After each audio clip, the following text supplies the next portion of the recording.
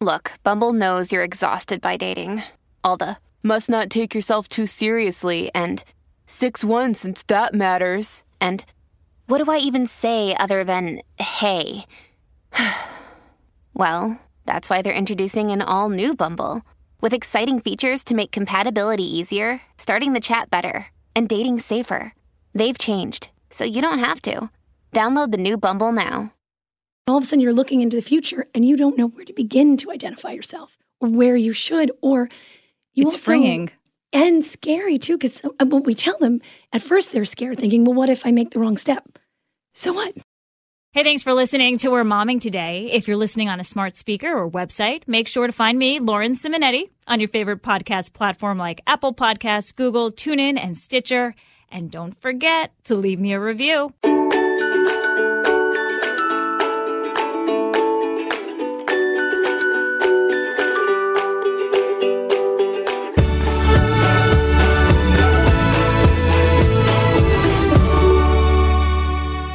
We're momming today about mothers looking for their what's next, their next step in life, usually after the kids are grown up and gone away. Morphmom is a platform dedicated to doing just that, and we're joined by its founder, Kathleen Smith, who started Morphmom 8 years ago when you were trying to decide, do I go back to work outside the home? How does this work? Thanks for joining us, Kathleen. Thank you so much for having me. It's an absolute joy to be here. So what did you decide to do? Well, the funny part is I couldn't figure out what to do. I couldn't find an answer. I had originally been a prosecutor, stopped to raise my kids, always with the intention of going back, and realized pretty late in the game that that wasn't going to be possible. I had not kept up with the classes. I was so far behind, and I still had 3 kids at home. So what was so frustrating and depressing at the same time was I had nowhere to begin. And I would look around and think, but what can I even do? I have no confidence now. I have no contacts anymore. I didn't even know it was available. I'd been away from it for so long. Right. So I couldn't figure out what to do, but I thought, wait a minute. All these other women have figured it out. So rather than reinvent the wheel, I said, the one thing I can do is interview, having been, well, I think so, hopefully others agree, but having done this through the law, I thought, wait, I'm going to go around and find the women who figured this out, who found what was available, figured out the steps, figured out what worked, most importantly, what didn't work. And then my job was going to be to share that with those who couldn't figure out what was next, who didn't know what was available and just needed a connection. Who did you find that was the most inspiring for you at that stage in your life? And what did they tell you? Well, it was interesting. I honestly, everyone who even stepped up to take the leap with me at the time, I'm forever grateful and found really inspiring. But there was one piece of advice I think that was incredibly helpful. I think it was my 3rd interview, and I did these in California. I lived in New Jersey. But, and I'm sure many out there can relate to this, I wasn't ready to tell anyone what I was doing yet. I was still worried about their reaction or what they would think, or, the imposter syndrome. They'd say to me, who do you think you are? You can't do this. So I actually went to California to start this. And I think it was my 3rd interview in California. And even though I was interviewing her, but really it was personal at the same time, because I was saying, I have no idea. How do you think? How do you even figure it out? And she said, step number 1, most basic thing to go to. What do people come to you for? Do they come to you for advice? Do they come to you for humor? Do they come to you for honesty? What is it? What's the one thing that people come to you for? She said it's the best place to begin because then you know your strength. You may not even recognize it. Did you know what people came to you for at the time? No, I had no idea. And in the Did you think you knew? No, still had no idea. But it was funny when we were going through it. I figured, okay, I almost figured it out during the interview as she was saying it was, well, I guess what I can do is I can connect people with others. And that's what I love to do. So when I thought about it, people would come to me and say, oh, I know so-and-so. Do you know so-and-so? Or, in this field or in that field. So that's how I started. I think that's how I kind of made the decision that maybe I was going in the right direction. And it's what I loved. I loved to share your story, to connect you to somebody else. And I loved to know that someone was looking for some help in that field and I could be the one to make the connection. So that's how it evolved. But as far as inspirational advice, I found that was incredibly helpful. And it just gave people who were so lost and had no idea where to begin, it gave them a beginning. It gave them a platform. It gave them an easy way to sort of reflect back and say, okay, everyone can look inward.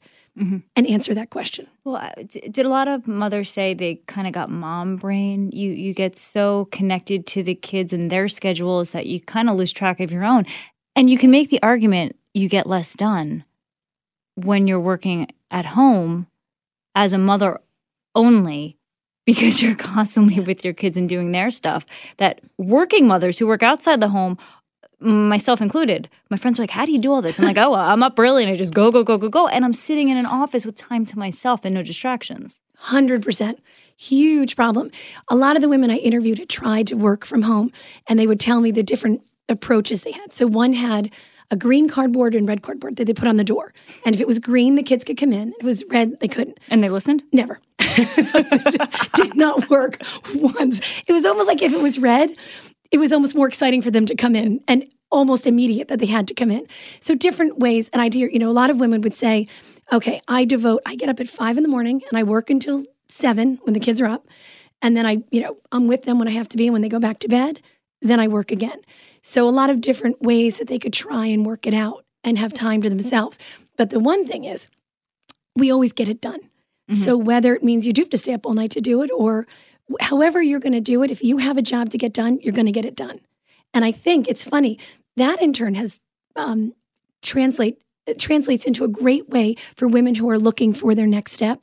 And I don't think they realize how valuable that is. What they've done at home, and many of it is, most of it is around your kids. It's organizing the carpool for 1 million kids. It's raising a ton of money for a school. It's whatever it is you're doing at the time. These are all incredibly translatable things for a resume that you can share, on top of that you're able to organize and multitask. And so you could put that on a resume. I organize my household of 5 people. Yeah. I multitask. I arrange carpool, da-da-da-da-da. You can put those mom skills as work skills on a resume? Well, I think you would translate them a little bit. So, for example, if many of us have all volunteered or whatever it is, right. And many of the events raise a lot of money or bring in a lot of people. So when you're explaining it and going back to do your resume. So this is backing up a little bit. When I did a resume a gajillion years ago, it was, I graduated high school in this year, and it was a linear thing by date. And many of us have been out of it for a while and learned now it's more the story. It's not this linear thing. It's who are you? Tell me your story. Yeah. And in that story, that's how you can translate what you've been doing at home into something that is so attractive to employers or to whatever it is you're doing next. You don't even realize it's a strength that you have. Yeah. And a lot of people say if you want something done right, give it to the mom. 100%. And it's going to get done. 100%. Because they kind of know how to do it all accurately and fast. That's right. Because that's how we're conditioned. 100%. And we were saying about this translating those skills. Yeah. So someone said to me one time, well, if your kids fight a lot, you're great at conflict management. So right there, that's your story.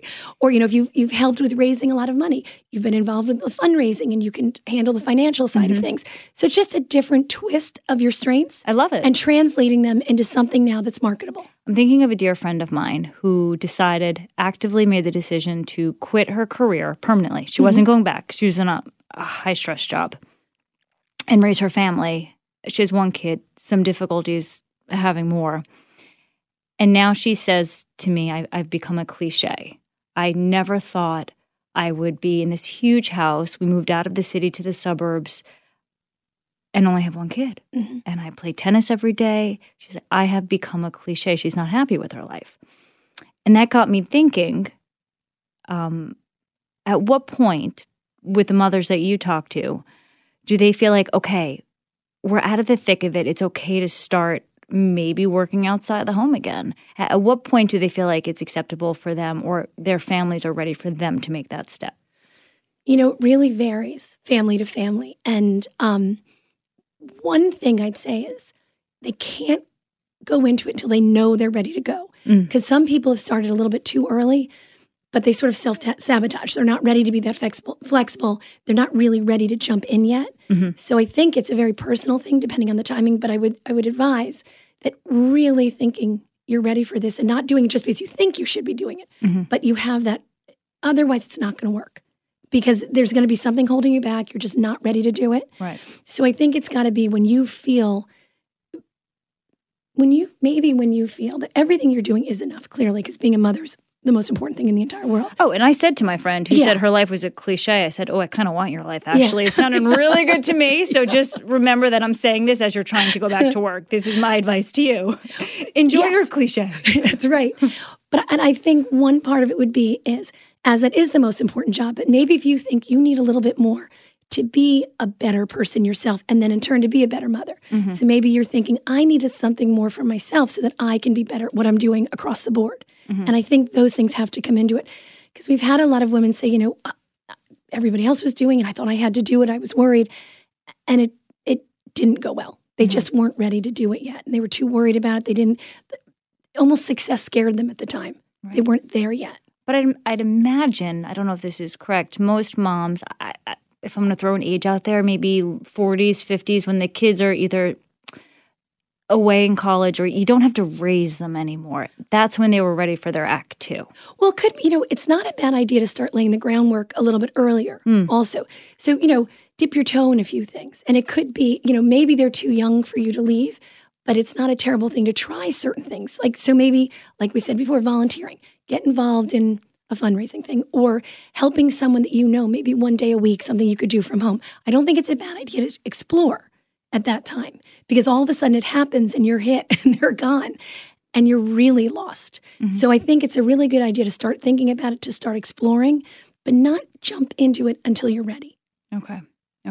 If you think back of all the moms in the past 8 years, the influential women that you've spoken to, what stories stand out? What advice were you given or what has someone said to you that just keeps resonating? There's so many things. I think I've interviewed thousands of women, and I swear each one I've left with something. Yeah. Every single one I've left with a piece that made me think about it or comes up again. One I mentioned earlier about who comes to you. Why do they come to you? I think another one that sort of resonates as well is just in general. It doesn't really matter. The women that I've spoken to across the years, whether, you have to go to work, you don't have to go to work, it's not the money, it's not anything. It's more, we all share a very common thing going into this, the confidence. And how you would think someone who is so confident and strong out there inside is struggling just as much as the next.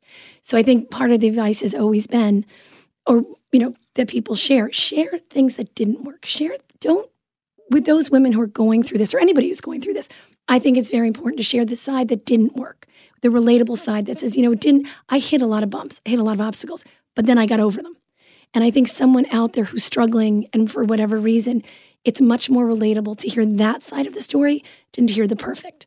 So maybe the imperfect is sometimes the most perfect thing that we can hear. I want to hear more about that, but quick commercial break. More momming after this. Okay, back with Kathleen Smith on We're Momming today. I think we were speaking of confidence earlier. I think when I became a mother 4 years ago, I realized there was a community at work and also at home of other moms. Like you're automatically welcomed into a club where other people, dads too, they get it. Like, oh, okay, you have a newborn. Oh, you're just going back to work. And you're part of this community. So I would imagine for any mother looking to get back into the workforce, they're going to be automatically welcomed with open arms because there are people out there working who are like, oh yeah, I get it. I really do. I think 100%. They know. Well, that's what we're saying. Like the experience, having gone through it. That's why I think people are willing to share the bad, so people can overcome the bad and get to the good. And this community is just so welcoming. Mm-hmm. And that's what I found with Morphmom. I mean, people are coming out of the woodwork to help other people because they've been through it. They know what it's like, and also they know your potential. Mm-hmm. And sometimes we don't realize our potential, but women around us can see it sometimes better than we can. Yeah. Tell me about what Morphmom does. Actually, you have classes, you have seminars. How does that all work? How would someone sign up who's listening to this? If you go to morphmom.com, to our website, everything is listed. So what we do is we have monthly events, which are a little bit smaller, more specified. Usually, this month we're doing one on nutrition. We're doing one next week on writing a business plan, which I have to attend myself. I have to figure out how to write a business plan with some winners from Shark Tank are going to come in and help us. Oh, really? Mm-hmm. So each month we kind of focus on different things. And then up until now, we'd been doing it 3 times a year. This year, we'll be doing it twice a year. We do a conference and we call it the What's Next non-conference. conference was a scary thing when you're coming into this world and you think, I don't belong. It's focused on something. Everyone is so accomplished. So we thought, okay, this is a non-conference where you can come in your pajamas. We don't care. But we're going to share, we share about 10 women, about 10 panelists will come up and share their stories. And again, what didn't work, what worked, and you can connect with a lot of people at those conferences. So that's all up on the website as well.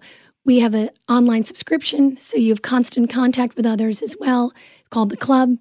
And we have a radio show on Thursday nights and a podcast. And we've just started something really fun called Morphmoms and Minivans. And I'm terrible. I'm not the best driver, but we kind of stay in like a cul-de-sac, so it's not too dangerous. Kids are in school and we're doing it. Nobody's around. But we interview women while I drive around and sort of get their stories and kind of laugh a lot. Minivans, they have a bad reputation, but I have to say they've made a comeback. 100%. They're very comfortable, very cozy for our drives. I know 2 people who just bought minivans, and now they're trying to recruit me. And I say, no, it still has a stigma attached to it. I will not be driving a minivan. Wait till I get you into more fun. I know. Minivans. Don't even. No. We had car trouble the other day, so our replacement car was a minivan, and my husband's all into it. No. But I think, I'm definitely not a car expert, but there's one minivan on the market that actually has all-wheel drive or something like. Okay.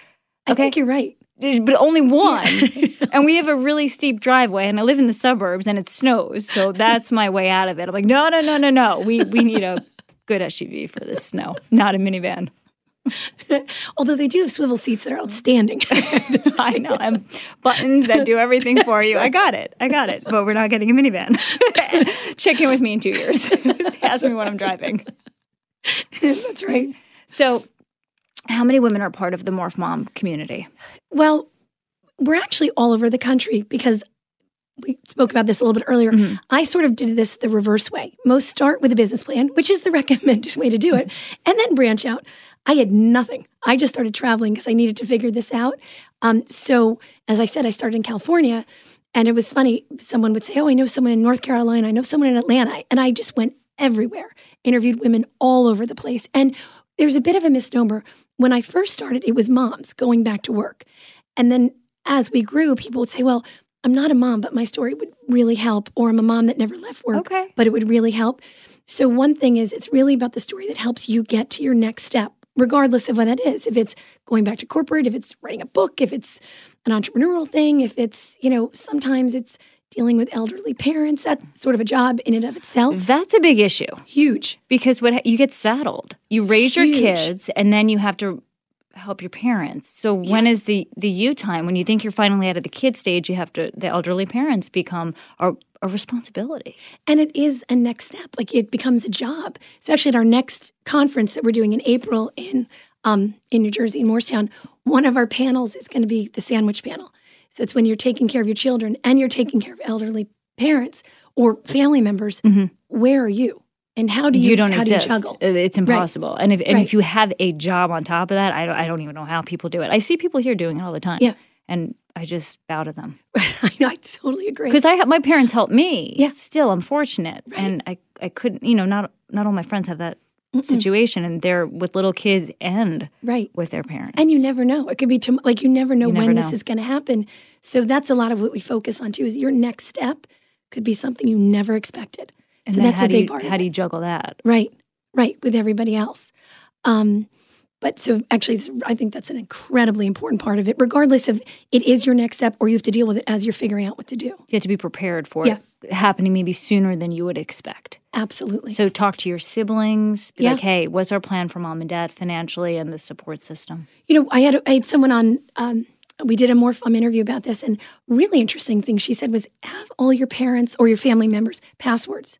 Because God forbid something happens, you don't have access to anything. That's a good point. So they said just have a list of all the passwords and then at least have that somewhere and then start from there. Mm-hmm. Yeah, baby steps. Which I haven't done yet, of course. It's a little bit morbid to think about. But... It is, except that I think as morbid as it is, it's so necessary. And when it happens, it's such a maelstrom when it happens. So if anything else, it alleviates the pressure on other people. And just to take the stigma off of everything that we're talking about, I think for a lot of women, and maybe you can speak to this next step, this next phase is really exciting because they came through the first part of their life, maybe the first half of their life, and they're accomplished. They were successful. They might be married. They have great kids. And now it's like, oh, what can I do now? Because life has afforded me so many good opportunities. I'm ready for my next thing. It's exactly what it is. And you look back, it's funny. You reflect back. So many came from the corporate world or whatever you came from. And that was what you sort of identified with. And then you may have left for a while, and that's what you're identifying with now. And all of a sudden you're looking into the future and you don't know where to begin to identify yourself. Or where you should, or it's freeing. It's and scary too, because what we tell them at first, they're scared, thinking, "Well, what if I make the wrong step? So what? You turn around, you pivot, you do the next thing." But it's funny that comes up a lot when people are terrified because they knew who they were, but they don't know, and they know who they are, but they don't know who they want to be. Right, and that's a huge part of it. And I'm in this yoga teacher training. I talk about it a lot, and there's all different age groups, but there's most of the women are late 50s, early 60s. And they say one thing, I am grateful I have my body, which is strong, that I can handle this. And I have the finances and the freedom to just go tackle whatever I'm going to do with this training. And I say, oh, I hope when I'm your age, my body can do this too. I love it. I just like being around them. They have great perspective. Yeah, that's huge. And, a lot of women actually, a lot of women that we've spoken to have gone into the field of exercise. A lot of Pilates teachers, yoga opening studios, because health and wellness in general is a huge next step for many women that we've spoken to around the country. Because it prolongs having to, this way you can last really long and your kids don't have to take care of you until you're 90, right? They're encouraging it. That's right. That's their advice. Anything else you want to add, Kathleen? I can't thank you enough for allowing me to come on today and meeting you and sharing our story. And what we love about Morphmom is to share all these stories that are out there. So if you're interested, we'd love for you to reach out to us so we can share your story as well. Absolutely. Thank you. We appreciate you. Thank you so much. Right back at you. Pull up a chair and join me, Rachel Campos Duffy. And me, former U.S. Congressman Sean Duffy, as we share our perspective on the discussions happening at kitchen tables across America. Download From the Kitchen Table, The Duffys at foxnewspodcasts.com or wherever you download podcasts. Listen to the show ad-free on Fox News Podcast Plus, on Apple Podcast, Amazon Music with your Prime membership, or subscribe wherever you get your podcasts.